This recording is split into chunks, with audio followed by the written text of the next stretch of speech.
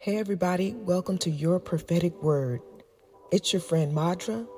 As you come in, please hit the like button, hit the subscribe button, and stay tuned for a powerful word from the Spirit of the Lord.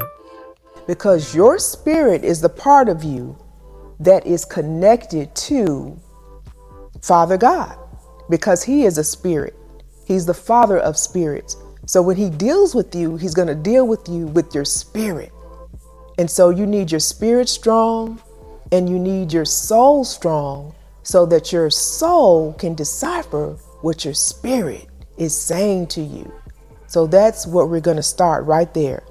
So we're going to pray about if we need to fast. That's between you and God and your medical doctor. If you have a medical condition, there are many things you can fast and pull away from. You don't have to fast all day. You can fast an hour or however the Spirit leads you. But consecration is something we all can do. We all can pull away from the media and news and things that can direct our attention away from what the Lord is trying to communicate us to our souls through our spirit. So we're going to cut the noise down. That's going to be a part of our assignment. You can pick a day, you can pull away from things, and you're going to get your mind right so that you can begin to hear what the Spirit is saying to your soul.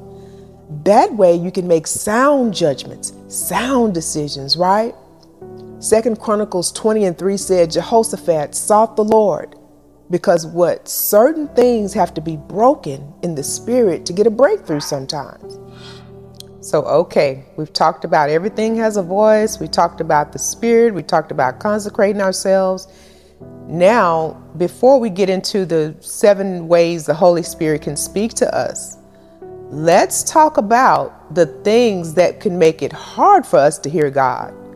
We're kidding ourselves if we don't think that there can be interference, because that's why a lot of Christians are actually walking around not hearing God. They're not even conscious of the fact that there are major things and roots that can keep them from hearing from God. We have to look at 7 roots to all demonic activity in our lives. Yes, there are demons. The Bible speaks about them. Whatever the Bible says is true. We can't ignore the fact. We can't ignore the elephant in the room that there is demonic activity and spiritual warfare that's going on a daily basis. We're just protected by angels. We're just protected by God. And some of us are more aware of what's going on than the others, but that does not mean that it's not going on.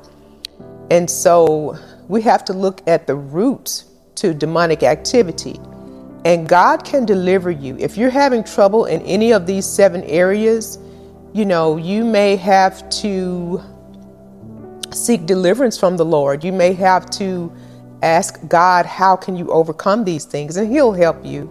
That's another work of the Holy Spirit. He will deliver you and comfort you and bring you through things that you can't do on your own. You need the power of the Holy Ghost to deliver you from mindsets and strongholds that keep you bound, because Jesus died for our freedom, right?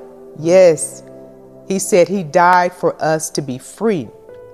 And whatever curse He broke off you on that cross, He wants you to know about it. And you don't have to be in bondage. You can be free. You can be free today in Jesus' name. So we destroy the root. We just renounce all of the roots that hold us bound. Number 1 is pride. We all struggle with pride.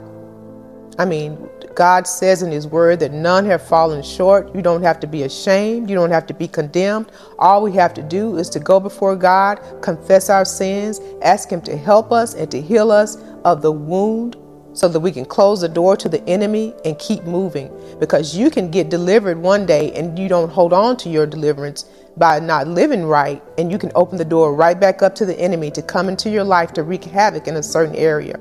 Life is not going to be perfect, but it sure could be a whole lot better when you're living a lifestyle of holiness and trying to do the right thing before God. It's a noticeable difference. I'm telling you what I know. Number 2 is covetousness. Don't look across the fence thinking that the grass is always greener on the other side. Be content with what you have. Be grateful for what you have. Don't worry about what someone has or have over you or what they got before you.